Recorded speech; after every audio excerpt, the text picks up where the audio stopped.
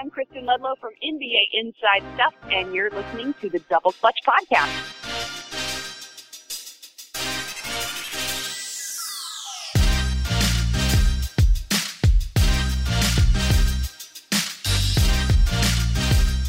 Hello and welcome back to the Double Clutch Podcast. I'm Mike Miller, and we're bringing you a bit of a festive, well, it's post-festive, but a festive-ish show today, and I'm joined by Mr. Hugh Hopkins. I got what I wanted for Christmas. The Spurs are relevant again. Are they? Yes, they're the 8th seed. Come on, stay on top of things. Even if it's just for today, maybe. Okay, all right, I'll let you have that. That's a Christmas miracle. I hate you. and Mr. Josh Coyne. It's the most wonderful time of the year. Oh, that was beautiful. Oh, that was smooth. That was smooth. Yeah. Fair play. Did you both have wonderful Christmases?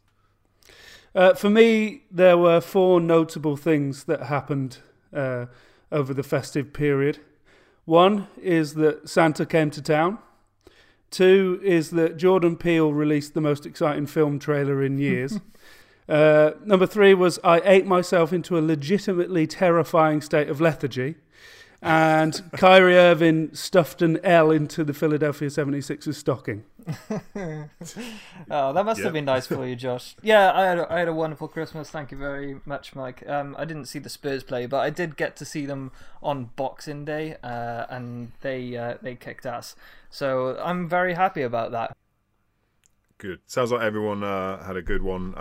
Hugh, did you eat yourself into oblivion as well? Yeah, man. I was just saying before we started recording that I wear these like skiing salopettes when I take the dog for a walk, just because it's warm at this time of year.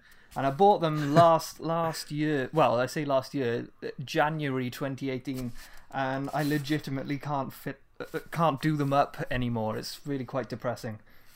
Yeah, and for me, I actually wear these skiing goggles when I'm eating my Christmas dinner, just in case of any kind of... when I'm shoveling, there can always be a little bit of... I forgot the phrase. But anyway, yeah, it can get messy. Amazing. I definitely consumed far too many calories, and I kind of feel like Sean Kemp looked after the 99 lockout. But I'm going to try and lose some of this extra... I don't even know how. There's definitely... What is it? Any of you two Friends fans? I'm not even a massive Friends person, but I can remember the quote, I'm still carrying a little holiday weight. That's kind of how I feel right now. But we're not here to talk about our gluttony. We're here to talk about the NBA, obviously, and it was a huge day on Christmas Day. In fact, it was so huge that 72 million total hours of NBA viewership was taken in on Christmas Day, which is just absolutely insane, which is up 13% from last year.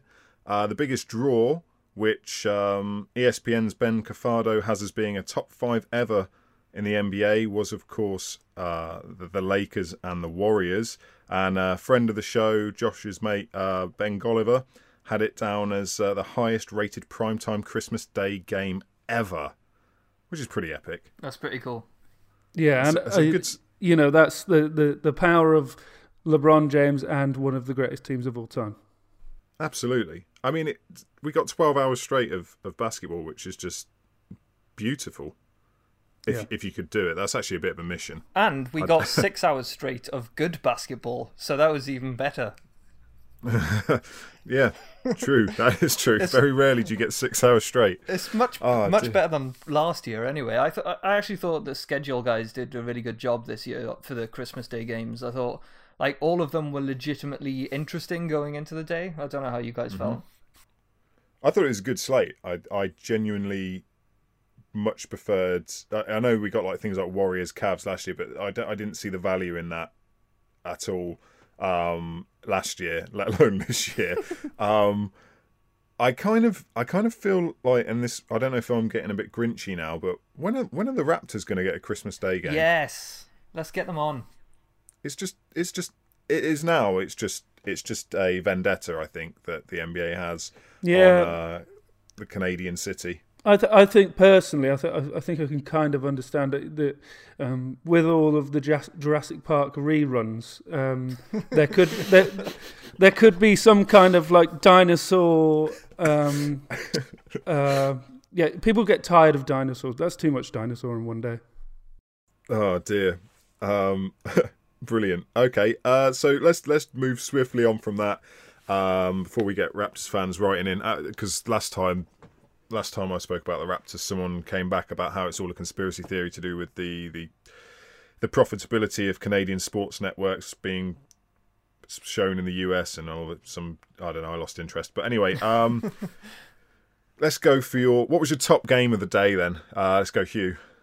The top game for me, I mean, it was a close one because there were obviously two very close games. I think the Boston and Philly game and the Oklahoma City Houston games were sort of neck and neck for me. I felt the Boston Philly game was more emotional in the sense that I think there was a lot of it. Well, obviously, Kyrie did a great job in that final possession of regulation, and then basically took over overtime. But I felt like, even though that was possibly the more emotional game, I felt more emotionally engaged by the Houston-Oklahoma game because I felt it was a bit more of a slugfest. Each team was battling right up until the end, whereas in the Boston-Philly game, Philadelphia were basically shut out in overtime. And I was sort of... I started legitimately shouting at the screen when... I don't know why Harden came in and basically they didn't bring Paul George in at exactly the same time. It was ridiculous that happened because then you had about 4 or 5 possessions of Westbrook trying to guard Harden. And I just felt this is ridiculous. Paul George should be on the floor and he should be the one taking over. He had been doing it all game, and even though Harden, I can't remember how many points he finished with, but it was a pretty incredible performance. But he worked so hard. He was something like 15 of 35 shooting, and 41 points. Yeah, but that to miss more than 20 shots, because he missed a bunch of free throws as well. I think that's testament to how many hours Paul George has been putting in, working hard on the defensive end this season. He really made James Harden work for those points, and I thought it was criminal that Paul George went in so late into that final fourth quarter when he came back in to close out the game. It was a real shame because I felt that was where Houston just got the edge over Oklahoma, but it was enthralling. I really enjoyed it. Yeah, I think there was some questionable decision making with the shot choice at the end of the game as well. I think they were down 3 at the time, and it was an opportunity for 2 possessions, and they went with a forced 3 instead of that, and they could have just got something quickly inside and then fouled, okay. Josh, predictable, I guess, is going to be. I can see where this is going straight away. What was your choice game for the night? Okay, so I've sensed the tone there, and yes, the game of the night was Boston and Philadelphia, but there are kind of reasons other than fandom here. The Garden was rocking; it was probably the best atmosphere of the day. It was really well thought out. Of course, it went to overtime. Some amazing plays, as Hugh has taken us through. But my main reasoning here is that between the two well thought out the 2 games that Hugh has mentioned, I have a bit of a thing now where I think I might have to start banning myself for my sanity for watching games with James Harden in, because Corey Maggette, I spoke about to my friend Dan about this yesterday. Corey Maggette got the nickname Bad Porn, and the reason he was called that was because of all of the ugly playing style of penetration, and ultimately it not being particularly pleasing to the eye. Well, if Corey Maggette is bad porn, then James Harden is, I don't know, like super bad porn.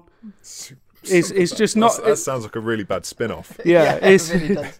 So it's a super bad porn. Yes, it probably is a parody that we've seen, somewhere on the internet. Everything can be found, but James Harden just it's just not fun for me at this point. It really isn't fun. His playing style, he quite clearly is incredible. I know that he's one of the best players in the league. He's an amazing scorer, which is why I have included him in a piece that we're going to be speaking about later on in the pod. But for me, it had to be Boston-Philadelphia. It was, as Hugh said, very emotional game, and we saw some incredible shots with a great degree of difficulty. And finally, yes, I'm a Boston fan. Do you feel that James Harden is destined to become Carmelo 2.0? I think he is worlds better than Carmelo was for any kind. Okay, 5.0. Okay, yeah, yes, perhaps. I mean, to be honest, early in his career, the stuff that you'd hear about Harden, both on and off court, I actually don't. I at that point thought that he might end up being washed quite early in his career. But he's taken a complete turn in the other direction and continued to get better. So I think Harden's incredible, but there are amazing, incredible things in the world that I just don't like watching, and watching him play basketball is one of them. See, I see the parallels you're making with Melo, and I'm no fan of Melo, as many people listening to this podcast and reading my articles on Double Clutch website will attest. But I think he's more of maybe an Amari Stoudemire 2.0. Now, I know that makes very little sense at this stage, but hear me out. Amari Stoudemire, he made a lot of money, and he made himself an all-star from essentially doing one thing, and that was being very good at rolling to the basket and catching lobs and throwing down pretty amazing dunks. It was basically, he was a one-talent guy. And I would argue that James Harden is a one-talent guy. Now, he can do two things, admittedly. He can get to the rim and he can shoot threes, but that one talent is based around his dribbling. And he is so good at just throwing people off that he can create space. It wouldn't really matter if he was an average 3-point shooter, or a brilliant 3-point shooter. He has so much space because of his incredible dribbling, and actually getting to the rim.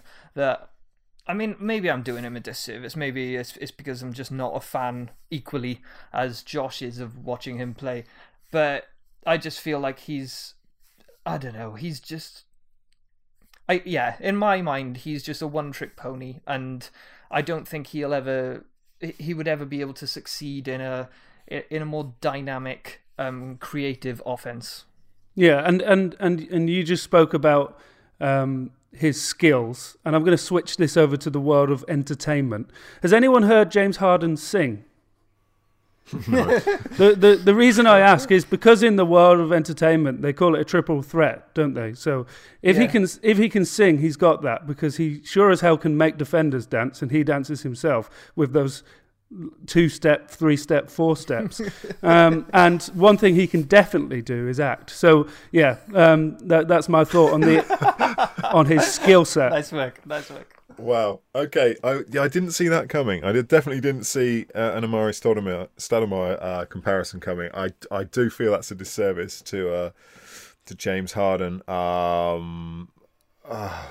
I'm kind of with you guys in that I can't stand watching him. For a long time, I really, really couldn't stand. I had to just accept that what he did, he does so well that he makes it look too easy, where he just looks nonchalant the whole time, and I was just like, ugh. But also he does cheat. He does travel. Like, this is, we're not just going to gloss over this. And we'll have this conversation off the pod, because this will take hours. I get the whole Harden travel thing, but a lot of the stuff he does gets called travel online and is not a travel.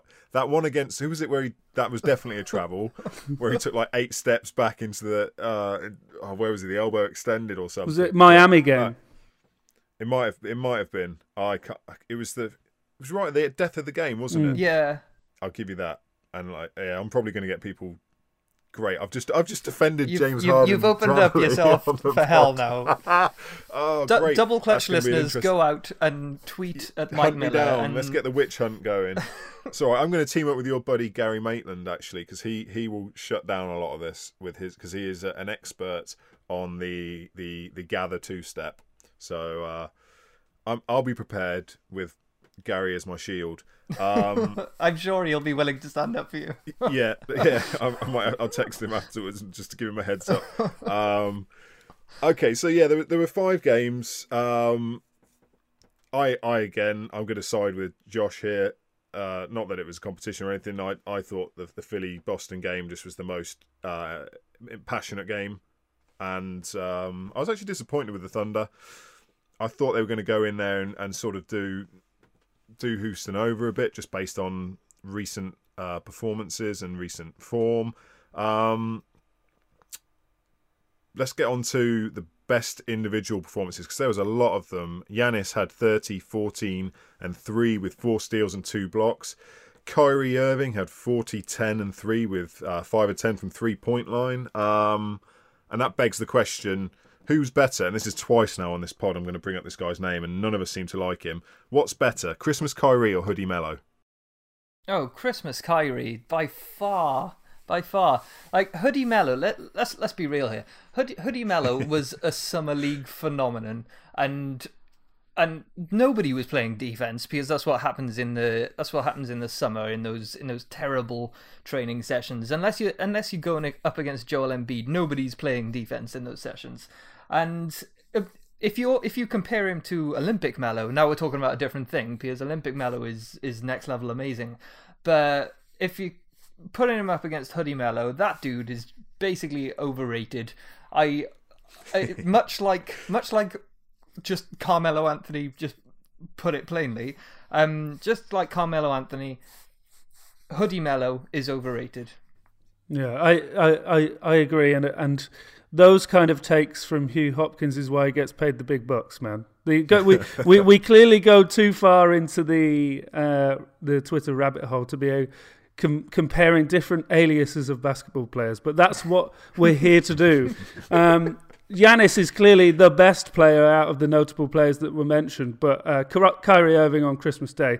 I mean, I tweeted that he was the ultimate no, yes guy, and Christmas was one of those nights. He had so many shots that to coaches and fans would be considered quote unquote bad shots in one sense, but considered phenomenal in other senses. The degree of difficulty in some of the turnaround fading Jays was just unbelievable, and of course he showed an unreal amount of closing ability in overtime with those no, yes, deep threes, and that was in the face of pretty respectable defense from guys like Jimmy Butler for the most part. So yeah, I think player of the day was Christmas Kyrie. I'm with you. Christmas Kyrie. Okay, because Embiid also put up 34, 16, and 2 with 2 blocks. Harden, who we've mentioned, 41, 6, and 7 with 2 steals. But Kyrie, Clutch Christmas Kyrie. How much alliteration can we get into this? Yeah. Too much. I want more. Too much. Okay. Can I, before we go on to the next thing, Josh, can I ask you about Kyrie? Yes, please. As a Boston fan, right? What's your opinion on him coming back? Because I mean, you guys have had, and you've written about it yourself. With the problems now, they're starting to, Boston is starting to figure themselves out. Brad Stevens doing a fantastic job, but where do you sit on paying him the absolute big bucks at the end of? Is it this season or next season? His contract runs out. It's this season, is it? Yeah. So. For me, if you'd asked me at different kind of stages of Kyrie's tenure in Boston, the answer would be completely different to now. It changes like the weather. there's clearly a massive disparity at the moment when Kyrie is off the floor, just from a kind of leadership point of view, despite the fact that he can sometimes be incredibly frustrating when you want the ball to be zipped. He's been efficient this year so far. He's shooting 41% from deep, I believe, and as he showed on Christmas Day, he can be that kind of guy that has that something extra that takes the team over the finish line. However, if you'd asked me in the previous postseason, I would have said no. I'm not comfortable with that. Clearly, he wasn't the guy he is now last year because he still, his knee wasn't right. He wasn't right, and at times, despite how kind of bad this kind of take has aged. At times we played better basketball with Terry Rozier at the point. And, when guys like Jason Tatum and Jaylen Brown were showing an unbelievable amount of ability so early in their career, you start to then think about the balancing act that will have to take place eventually in Boston. And then you start to think, well, one of those guys will eventually have to go. And if they're playing at the level they were in last year's postseason, then they would be prioritized. However, since then, sorry that you asked this question, so I've gone on a bit of a rant. But however, Kyrie Irving has come back, and he's now showing that kind of a couple of times in a generation, raw, weird, freaky ability to get to the rim and to make shots out of nothing. It is a balancing act at the moment. It will eventually kind of make sense, I believe. Gordon Hayward is a very different conversation because he's just being used in the wrong way, but also Brad Stevens can't afford to use him in the right way because there's just too many things to consider. So right now, I would say that Kyrie Irving would make sense to sign long term, but personally that's based on his current form. That's based on current form. Okay, so let's go bigger picture. Mm-hmm. His history of injuries, leg injuries particularly. Yeah. Are you still comfortable putting this guy under top dollar? That's the problem here is that in no decision that I make from your question am I comfortable. It's a case. It really would be a case of rolling the dice either way because it's such an important position in the modern game, and if you've got someone that so many NBA players have almost gushed over Kyrie Irving and talked about him in this kind of holy sense. Just about the degree of difficulty of what he can do. And he has made shots in humongous games. He's basically made almost, championship winning shots in the past. So he's been there, he's done it. I think he's a very, very weird guy. He's not exactly a guy that I look at and think, I love this guy. He's the cool guy that I want leading this franchise. But he's amazing. You can't deny that. And I think it will be a case of Boston having to roll the dice. But I 100% understand and feel the concerns that you raised. Okay, so that was a definitely not a fandom take. That was a well reasoned and rational approach. I think. I would definitely. Talent-wise, if you just looked at the talent, you have to sign him. Mm-hmm. But I'm just so nervy about his ability to stay healthy, mm-hmm. and in fact his ability to consistently be the leader of a team. Yeah, I think he is a phenomenal talent. But I think this summer, as good as he's been already, could be how we remember Danny Ainge in mm-hmm. sort of if we go like 6 years time sort of thing when we look back at this summer and whether he goes with Kyrie or not, and then how Kyrie pans out, mm-hmm. I think that could be a defining, defining decision for how we view Ainge as a GM in years to come. Because right now he's untouchable with some of the brilliant moves he's made. Yeah. Okay, let's move on now. Let's move away from Christmas because we're all stuffed. We've had enough of that. Give us something new. NBA All-Star voting opened up on Christmas Day. Yeah. Have you all voted? You both voted? I haven't actually. No. When does it close? Well, you can vote every day. I feel like I'm plugging this now. You can vote every day until January the 21st. Put my teeth in. And your vote counts twice. I don't even know why they do this. Your vote counts twice on January the 3rd, 4th, 10th, 11th and 21st. Mm-hmm. So I'm guessing third and fourth. Well, they must be weekends. They must be doing over the weekend. Yeah. But anyway, so you can vote. I think you can vote more than one way as well. So you could effectively vote 3 or 4 different times a day if you were so inclined. I have voted just once, and I'm already suffering voters' remorse on at least 3 of my picks. So let's jump into that. Who do we think should be All-Stars this coming year? We'll go with we're just going to do the starters because we'll get into All-Star more heavily closer to the time. But let's go with the West first. Who would you put in the front court in the West? I wish we hadn't started with the West. This is a more... All right, let's start with the East then, because Hugh says so. Let's start with the East. No. No, we're doing it now. We're going East. Right, East, for me, I imagine there's a bit more... I imagine we're going to be more aligned in our thinking as a trio. Okay. Maybe I'm wrong, but in my mind, I've got Kyrie. Okay. I've got Giannis. I've got Kawhi. I've got Embiid. And I guess the only one which was sort of on the edge, and you guys might disagree with, is Kemba. That's exactly the 5 I've got. No, I've got something different.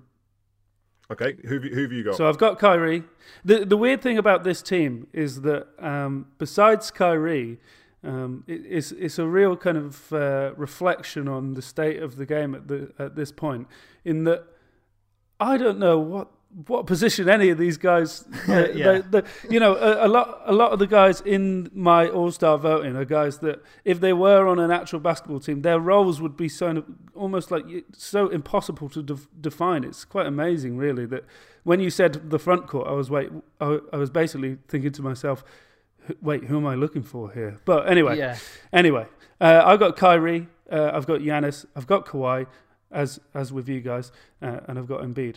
But I've got Victor Oladipo. I think it's a pretty big season for him, as he's kind of proven that last year was no party trick. He now is who he is, and I think he's the best player on a good team, and that should be rewarded, even if he is as streaky as hell.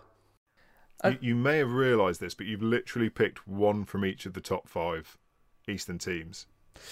It's not that there's anything wrong with that. That's just an observation. No, I didn't actually think about that. I didn't. No. But I think that's fair because, I'm gonna stick with Kemba because I think what he's doing with the lack of support that he's got on that team is incredible. He's dragging them to the playoffs, and I think they're probably going to make it this season. That being said, I think I do like to support winning in that way. So I do like them to be, in the playoff hunt at least. And then I'd probably prefer them to be in the top 4 to 6 teams.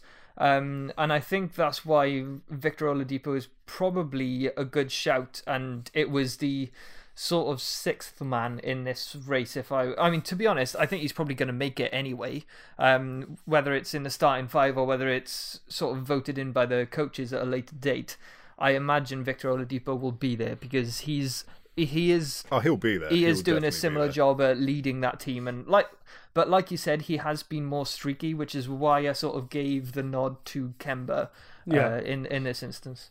Yeah, it's a weird one because Kemba's been having a great season, and for a lot of people, and a lot of the time, narrative plays a big part in it, and that's the reason a lot of people end up getting voted in. That maybe one day you think, oh, he was in there, but regardless, I think now that you mentioned it, Mike, it might just be a case of maybe kind of subliminally, it's something that kind of gets into your psyche that winning matters, and whilst I picked from high teams, that might just be something that naturally I'm inclined to do because I'm just looking at my Western team and I think I'm doing that a little bit as well. But there's so many players that are in a similar situation to Kemba, one being Blake Griffin, one being Vucevic, that open up that kind of dirty, disgusting conversation of good stats on bad team. Do you know what? The one guy I wasn't sure of putting in my 5 was Kyrie, and I almost went Oladipo over Kyrie, and I don't know why. I don't know what. I mean, obviously he was clutch on Christmas Day, but I think Boston as a whole this season, where they've been, I don't think it's fair to say they've been slightly below expectations. Yeah. I think that kind of left a bitter taste in my mouth. But, I've got no issue which two of those three guys are in the starting five. We'll stick with 2-1 at the minute and go with Kemba, just because it's going to make it easier for me to remember when we do the next bit. Mm-hmm. Let's go over to the West then. Let's go back to the... Josh, who would you go with as your West five? So I've gone with kind of interchangeable guards, really, with Harden and Curry. My Anthony Davis, LeBron, and Kevin Durant. Okay. I've got exactly the same, and I've got buyer's remorse or voter's remorse already for Curry, Davis, and Harden. The minute I hit submit on that, I was suddenly like, well, hold on. Injuries, hold on. AD's not on a winning team like Jokic is, but I'll hold that conversation for a minute because I've got a feeling Hugh might be slightly different on this one. I'm all over the place on this one, I'm not going to lie, because some of the players that I think deserve it, they're playing on the better teams. They've got the better record. They are the reason teams are winning. But they're not doing. They may have been injured for periods, or the players that are doing a sort of Kemba job in the Western Conference, in the sense that they're dragging teams to playoff, challenging for a playoff spot. I think they're not winning. They're just, it's more difficult, I think, in the West. I've really been struggling with it.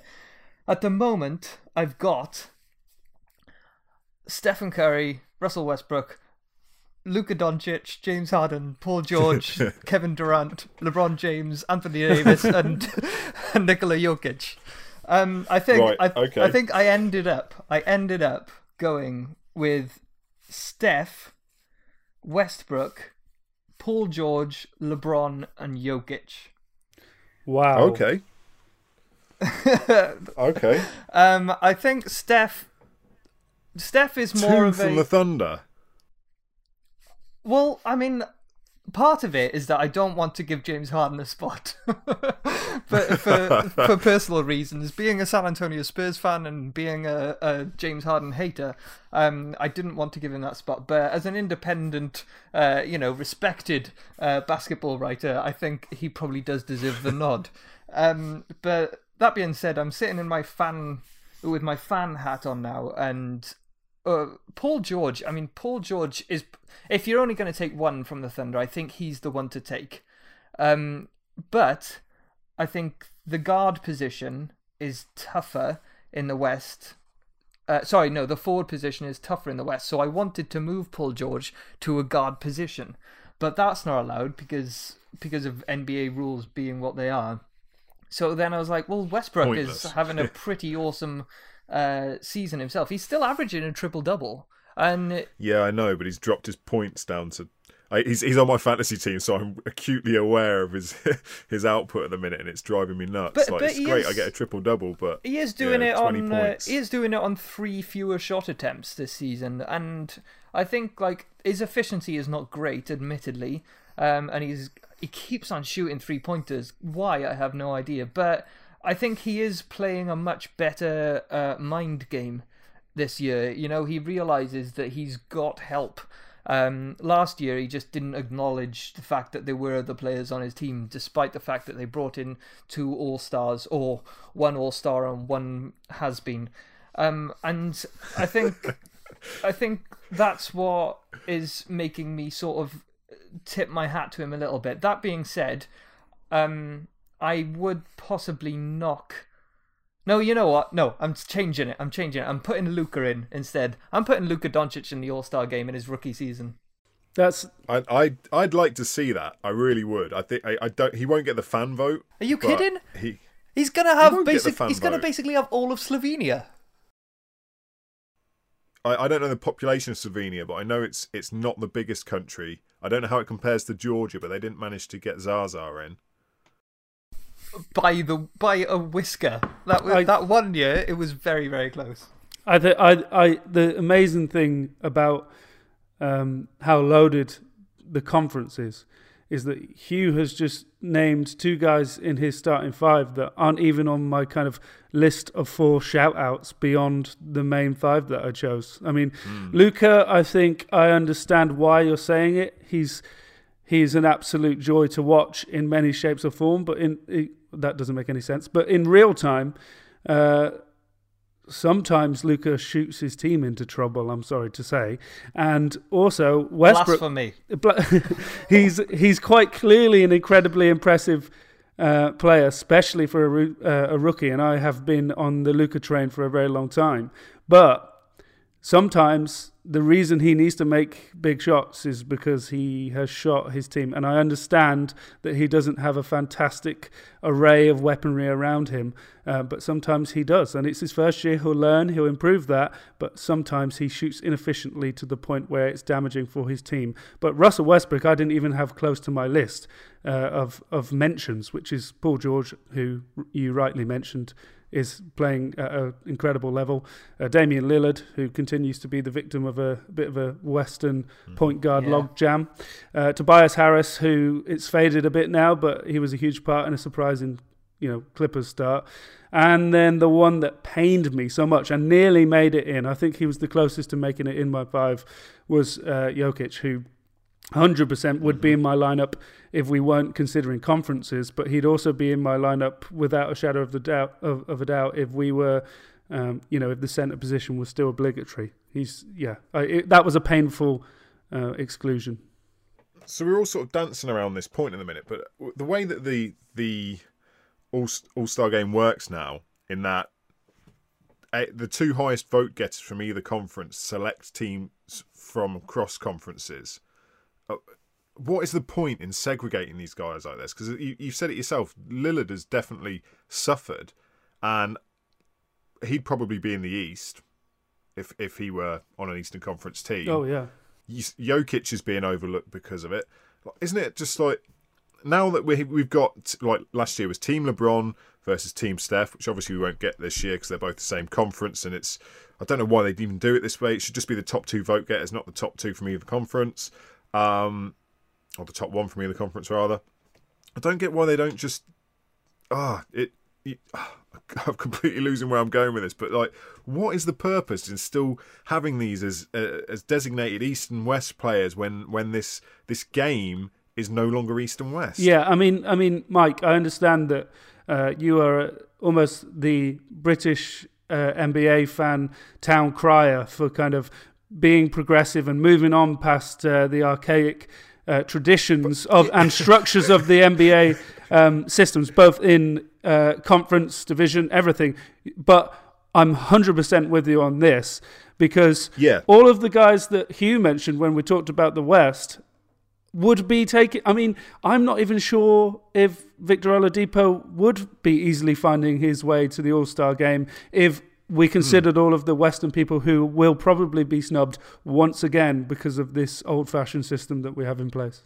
Yeah, like my personal feelings about the general conferences aside, I'll push that away. I don't want that part of this bit. It just doesn't make sense to me to do it, have the main event as non-conference and then hamstring yourself with being able to put the best talent out on display. Yeah, no, I agree. Okay. I'm trying not to get emotional about this.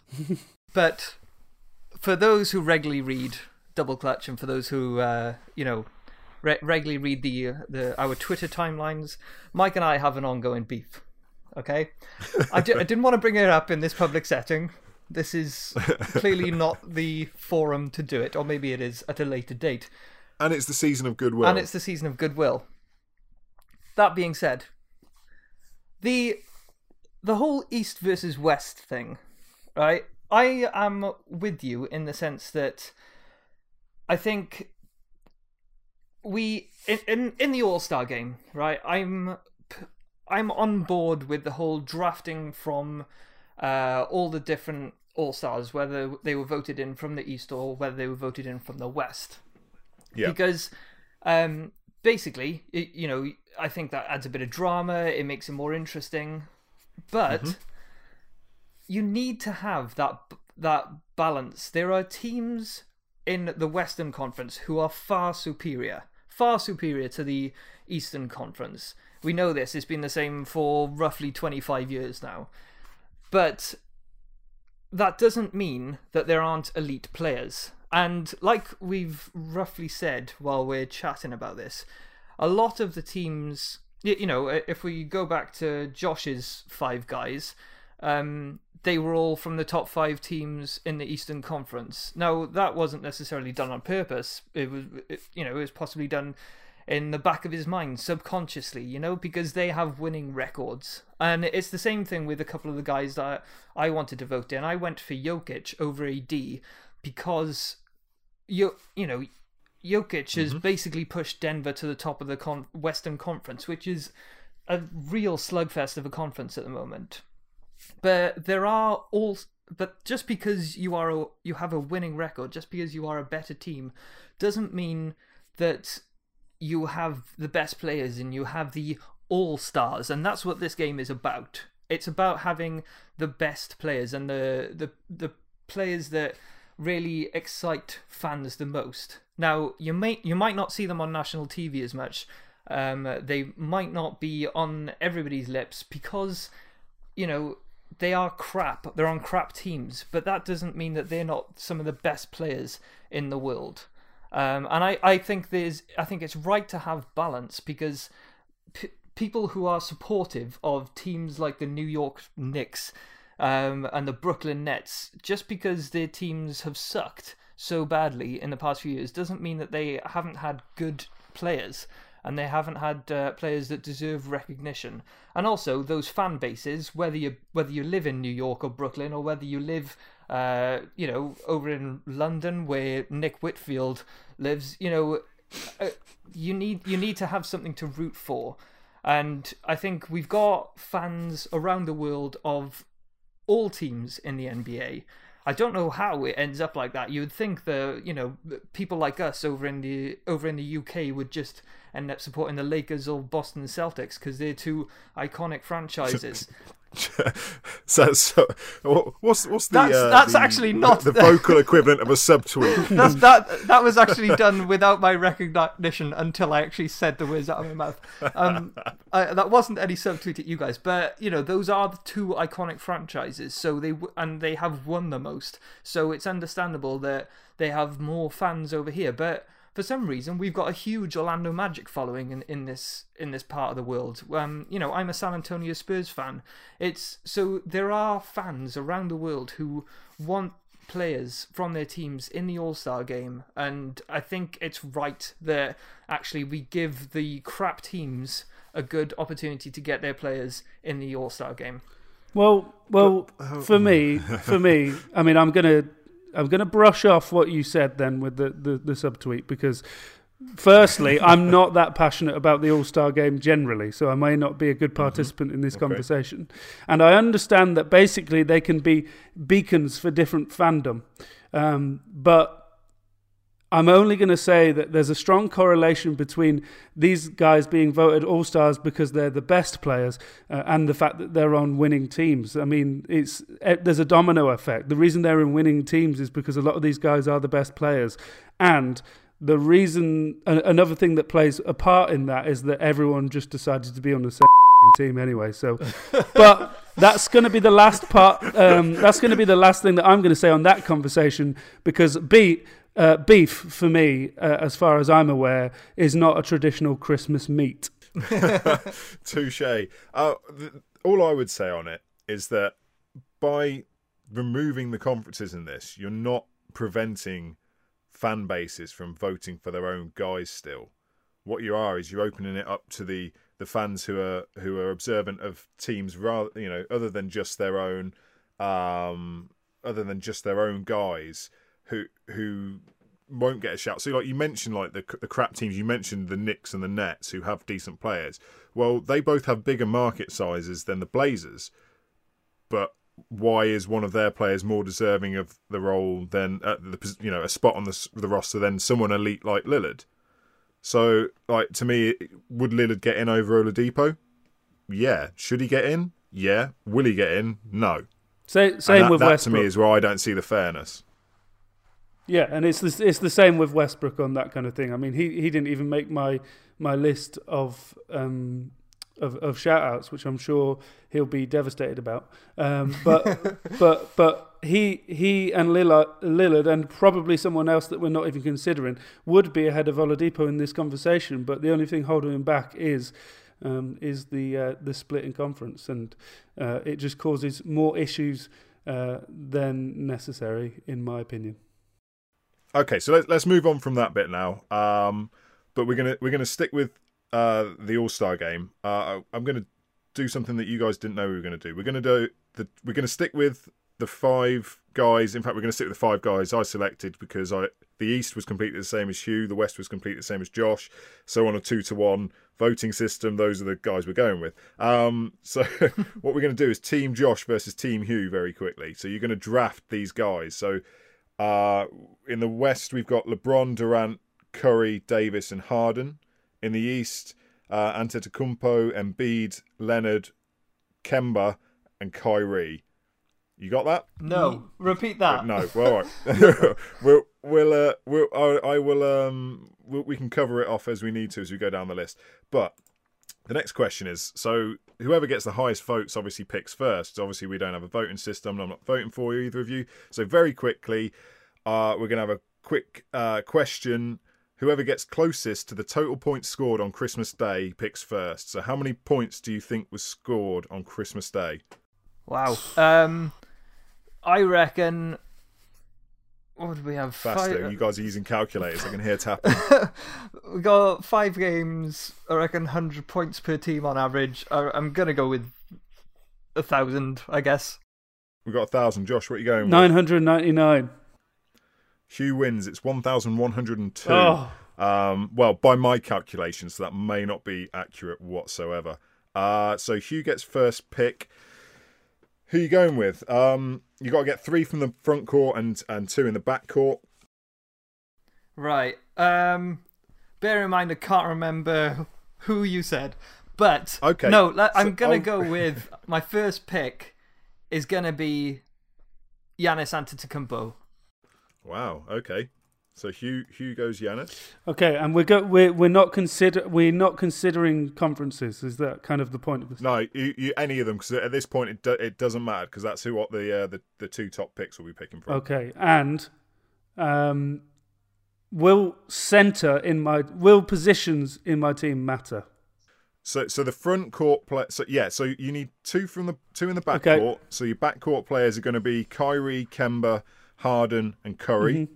And then your front court is LeBron, KD, AD, Kawhi, Embiid, and Giannis is off the table. Okay, LeBron James. Okay. Back to you, Hugh. Oh, this is tough. I wish I had time to prepare.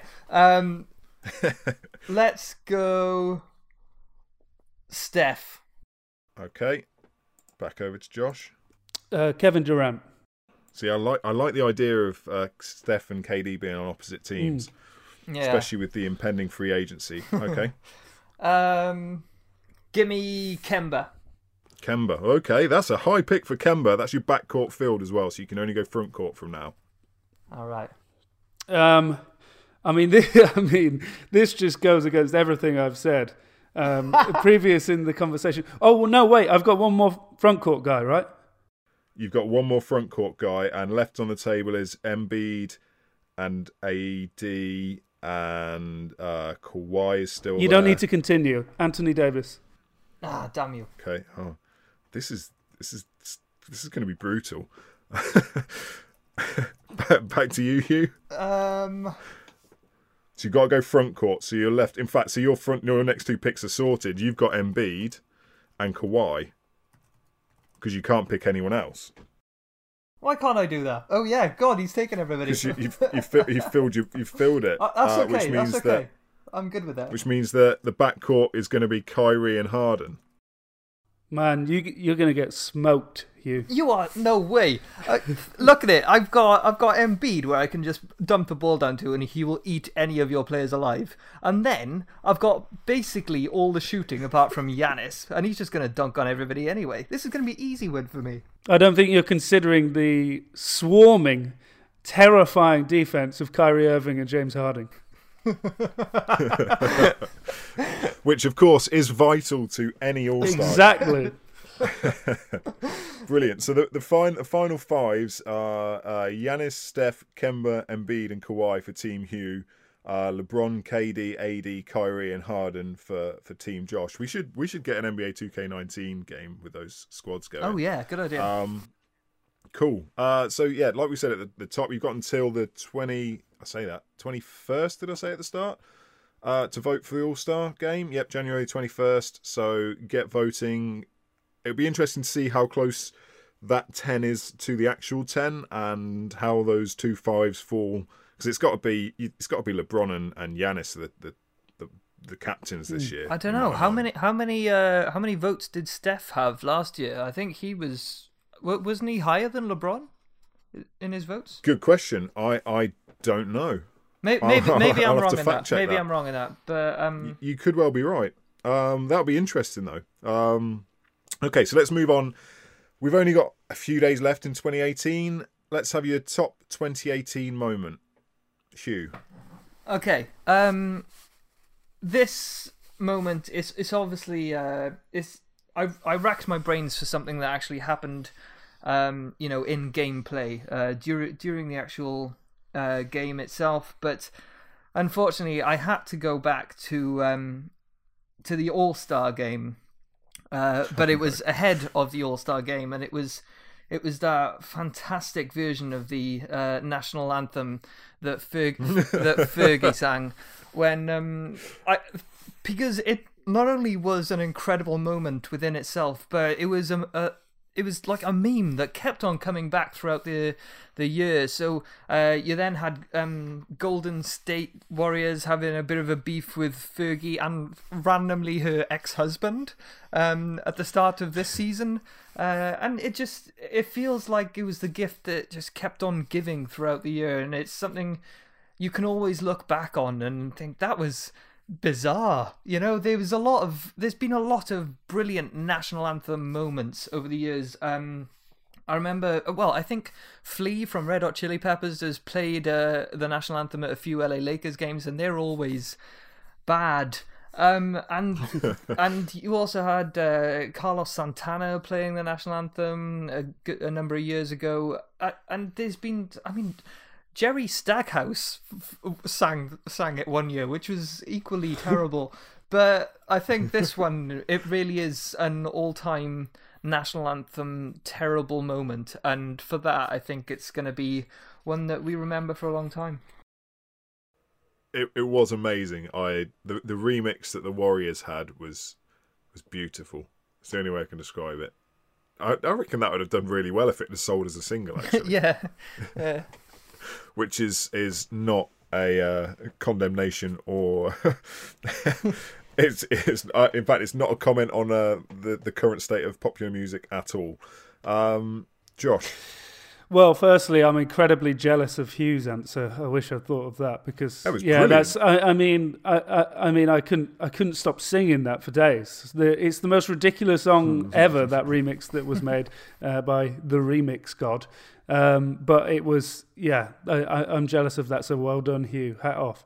But despite my efforts to feign journalistic impartiality, you guys have made it quite clear to the audience that I get excited when the Boston Celtics do well. So for that reason and that reason alone, it's Jason Tatum stuffing it on LeBron James's noggin.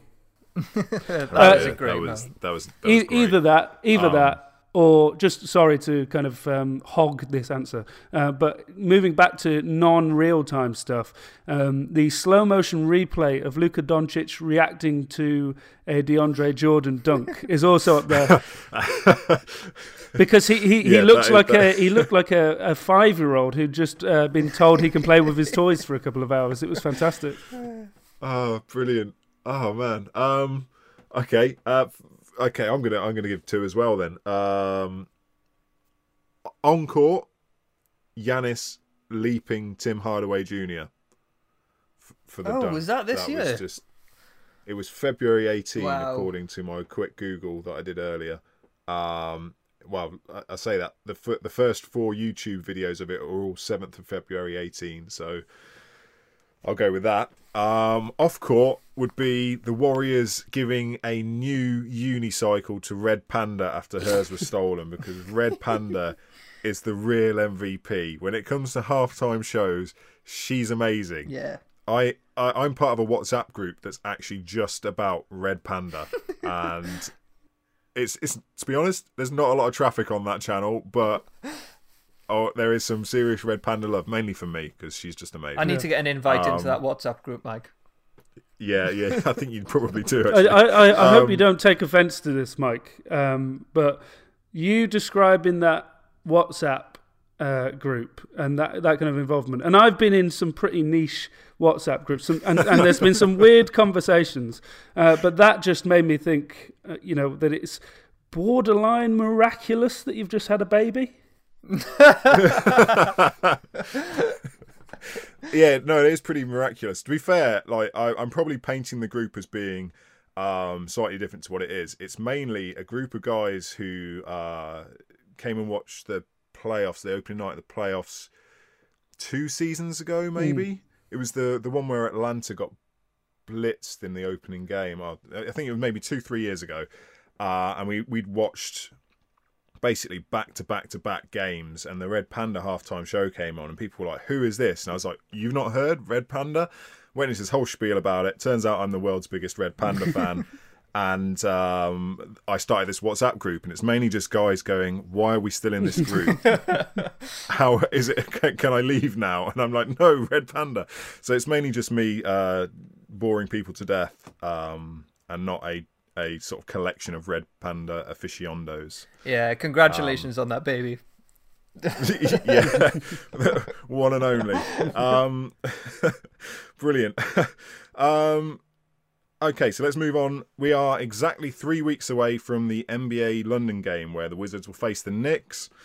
Hugh, your tickets came through in the post? Yeah, I was pretty excited about that. Like, it was actually, I went away for Christmas, and I came back. I went away just a few days before Christmas, and ended up coming back. What was it, Boxing Day? And it was just there, and I was like, "This is fantastic." It's not that I'd completely forgotten about it, but it was just, I was surprised to see the tickets in 2018, I guess. But I just think, it's exciting. It's just around the corner now. And even though I say it's exciting, I'm more excited about the event than I am about the actual game. I mean, watching New York Knicks on Christmas Day, it reminded me of just how bad the New York Knicks really are. And every time I think of the Washington Wizards, I just keep thinking of that picture that John Wall had in the summer for Team USA, where he looked like he'd just been run over by a truck, or at least his box home had. So I'm ambivalent about how the game is going to be, but I'm really excited about what we're planning down there. I think we've not got anything to announce publicly just yet, but we're planning a lot of activity while we're down there, and it's gonna be a hell of a week. Yep, it's gonna be a busy week. It's actually like one of the for us covering it. It's our busiest week of the year, basically. Yeah. But it is great. Like you say, the whole event is fantastic. Attending practices is great. Getting the access to the teams, the players, the coaching staff is amazing.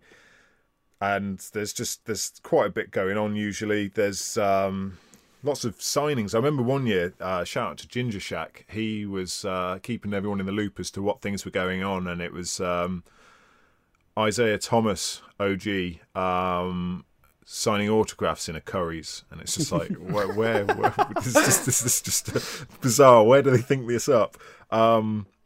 Should be good. A listener of the show, and I'm going to butcher his surname, regular listener, and I talked to him quite a bit actually. Jimmy Zinke. Yeah, I'm going Zinke like Hinky. Yeah. But that's a great surname, by the way. He tweeted today, quite a few tickets for NBA London have appeared on @Twickets, and they're not crazy prices. I'd never heard of Atwickets, so I had a quick look at them, and they're a resale site that try to resell stuff as close to face value as possible. Oh, cool. Which is great if you're one of the many fans in the UK who have been upset by the I can't remember what they're called, the resale sites. I can't remember what they are. StubHub, whatever, AXS, who are AXS is the actual ticket provider. I don't think they do the resale. Oh, sorry, yeah. But whoever they are, StubHub, Seatwave, I don't know. All the people reselling things for 6 times the price they're actually worth. So I can't vouch for how good they are, but I would definitely recommend checking them out. If you still haven't got a ticket and still want to go and watch the Knicks and Wizards. You looking forward to it, Josh? You're going to be down for it as well, aren't you? Yeah, unlike Hugh, I haven't got my tickets through the post. I'm still waiting on the Hoop Genius giveaway. Holding out for that. No, it should be a good event. Obviously, we've got a lot kind of that will go into motion soon in terms of plans, and I hope basically that the Isaiah Thomas and Curry's thing can be usurped. Hopefully we get a kind of Mutombo in Pizza Hut thing or something like that. Oh, that would be amazing. I'd like to see him be at, like, the all you can eat lunches, and when people have had more than their fair share, they just he just slaps them away and waves his finger at them. That would be that would be amazing. Okay, so there's just a few days remaining in the year. I think there's about 4. But I'm losing my days at the minute. We're recording this on a Thursday. So that means of games left in 2018, there are but few remaining. So we'll do like pick of the week, but it's your pick of the last game. So if you could pick one game for someone to watch for that hasn't been played yet, one of the upcoming games, which would be your pick? Okay, I'm going to go for... I hope the people who are listening to this within the first few hours of us actually posting this live, because on Saturday night there is a game being played at a very UK friendly time. It is the Brooklyn Nets versus the Milwaukee Bucks. Now, we spoke about how bad the Brooklyn Nets were earlier in the podcast, but actually they're a lot of fun this season. Spencer Dinwiddie is playing like an all-star, to be honest, and is possibly one of those guys that would get more attention if he wasn't on such a bad team. But they've been in a lot of games until the last few minutes. The games are always close and they're always tight. And on the other side of the bracket, you've got the Milwaukee Bucks, who have the most entertaining player in the league this season. Maybe that's a hot take. I don't think it is. He's a Giannis Antetokounmpo. It's a lukewarm take, but it's factually correct, I think. Yeah, Giannis Antetokounmpo, what a player. I think those two Eastern Conference rivals as well. It's going to be a great game to watch. And I was checking earlier, and for those of you who don't have a Sky Sports package, for those of you who don't even have Sky Sports, you might have Now TV or something like that. Sky Sports Mix, which is essentially the free Sky Sports channel that you can watch. They're actually going to be showing that game. I believe it's 10 p.m. in the evening. In fact, you might need to fact check that, but it's being shown basically for free on British television. And I gotta give Sky Sports a shout out for that this season. They've done an absolutely great job this year of it's 10 p.m. Yeah, but Sky Sports have done a great job of making sure that we in the UK and in Europe have got games to watch. And also, a quick aside, I know I'm going down a tangent now, but a bit of a welcome to the NBA in the UK community to Lee Harvey, who's just been appointed the NBA editor at Sky Sports Digital. So I don't know if he's a regular listener of the podcast, but if he is, it's congrats on getting the job, and hopefully we're going to see a lot more from him and a lot more from the Sky Sports team, well, in the next 4 years, while they've got the broadcasting rights. Yeah, I like that some of the coverage they've been doing for the games has been through Twitter and Facebook as well. So even if you don't have the Now TVs, you still can get the game, because, I mean, you got internet access, and if you're not on Facebook or Twitter, then you're probably not watching basketball, to be fair. So I think it's great that they're doing that. It's going to be interesting to see what they do with the coverage going forwards. Obviously, the new editor coming in just before the London game might make it a bit tight for things for that, but it's going to be good to see what they do. They've now got the obviously the online destination as well. So if you go to NBA.com, it takes you to Sky's their NBA page, which covers everything NBA. So, Josh, what's your pick for one game to watch in the upcoming remainder of the year? That's a good question, Mike, which I have taken on board and immediately and understood perfectly. For me, it would be the Saturday night Battle of Los Angeles. Saturday Battle of Los Angeles between the Clippers and Lakers. Obviously, with those two teams kind of having ups and downs already in the season. There were some growing pains with Los Angeles. They've now obviously just come off the back of a huge win against Golden State. And obviously at the Staples Center, they're going to meet their, nephew team in the Los Angeles Clippers, who had an unbelievable start and have surprised a lot of people, but they're now just kind of starting to have their first obstacles thrown in front of them. So whilst they're in the recovery stage and the Los Angeles Lakers are coming off the back of a really good run, I think it'll be a really interesting Battle of Los Angeles. So I think that's one to work out. That was one of my choices, actually, and it's true that both teams are 20-14. Can you remember a time when both LA franchises had some semblance of relevance? It's crazy. I think Woj just tweeted that Lakers are prepared for LeBron to miss multiple games, which could be wonderful news if you're a Clippers fan. I think it's a great choice for a game. My choice, I'm going to throw you two a bone. And I am going to test your fandom because at midnight, so I'm counting this, it's Monday, December the 31st, 2019, but at midnight, so New Year for us, Celtic Spurs. Oh, nice. Yeah. Nice. So I'll be intrigued to see how you two bring in the new year, because I expect it to be, while everyone's texting Happy New Year, I'm expecting some insightful observations dissecting both teams' pros and cons on the floor. Most definitely.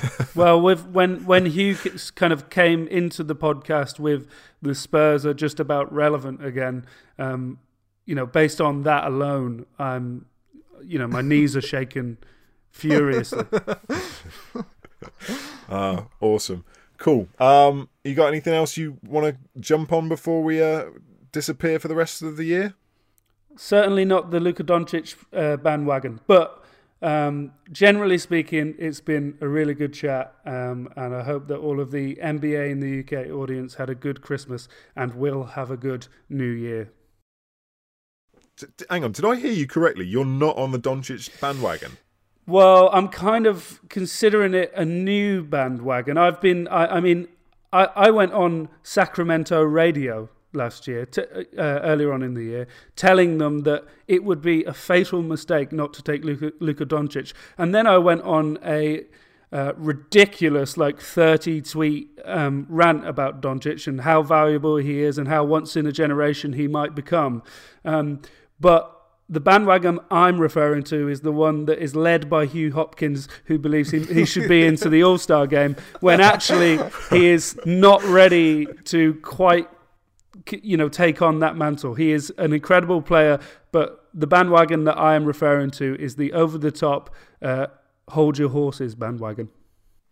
Well, okay, you know what? Perfect. That makes this sense. Bandwagon has entry only for sensible basketball analysts, so that's fine. We don't allow you, Josh. So applications to join the bandwagon, is it at coach_Hugh? That's right. Oh wow, I can't believe I pulled that out of my memory. And if you want to stay off the bandwagon and join Josh, I'm going to go at @poundcoin. That's it. I'm on fire tonight. This is unbelievable. I don't know my own one though. But anyway, thank you very much for listening. We hope echoing what Josh said, we hope you all had lovely Christmases, got all your NBA gear that you wanted. I saw a lot of new NBA stuff. Someone posted an amazing, those custom Jordan storage boxes. Oh yeah, they look amazing. LED lights. I can't remember the guy's name, but I immediately replied saying, "You need to give me the information of where you got this from." There was a lot of cool NBA gear going around at Christmas. Actually, Mike, there was also a lot of really cool WNBA gear going around this Christmas as well on my Twitter timeline. So shout out to the WNBA for getting this stuff together and getting good merch out this year as well. Didn't you get a Vegas top? I did, yeah. I got Aja Wilson's number. I'm seriously impressed. Nice. Cool. So yeah, NBA and WNBA gear. Thank you for correcting me on that. But cool. Anyway, we will catch you next time. Make sure you go and whatever podcast environment you listen through, go and rate us. If you're not following us already, we're on Facebook, Instagram, and Twitter at Double Clutch UK. We'll catch you next time. Peace. Bye.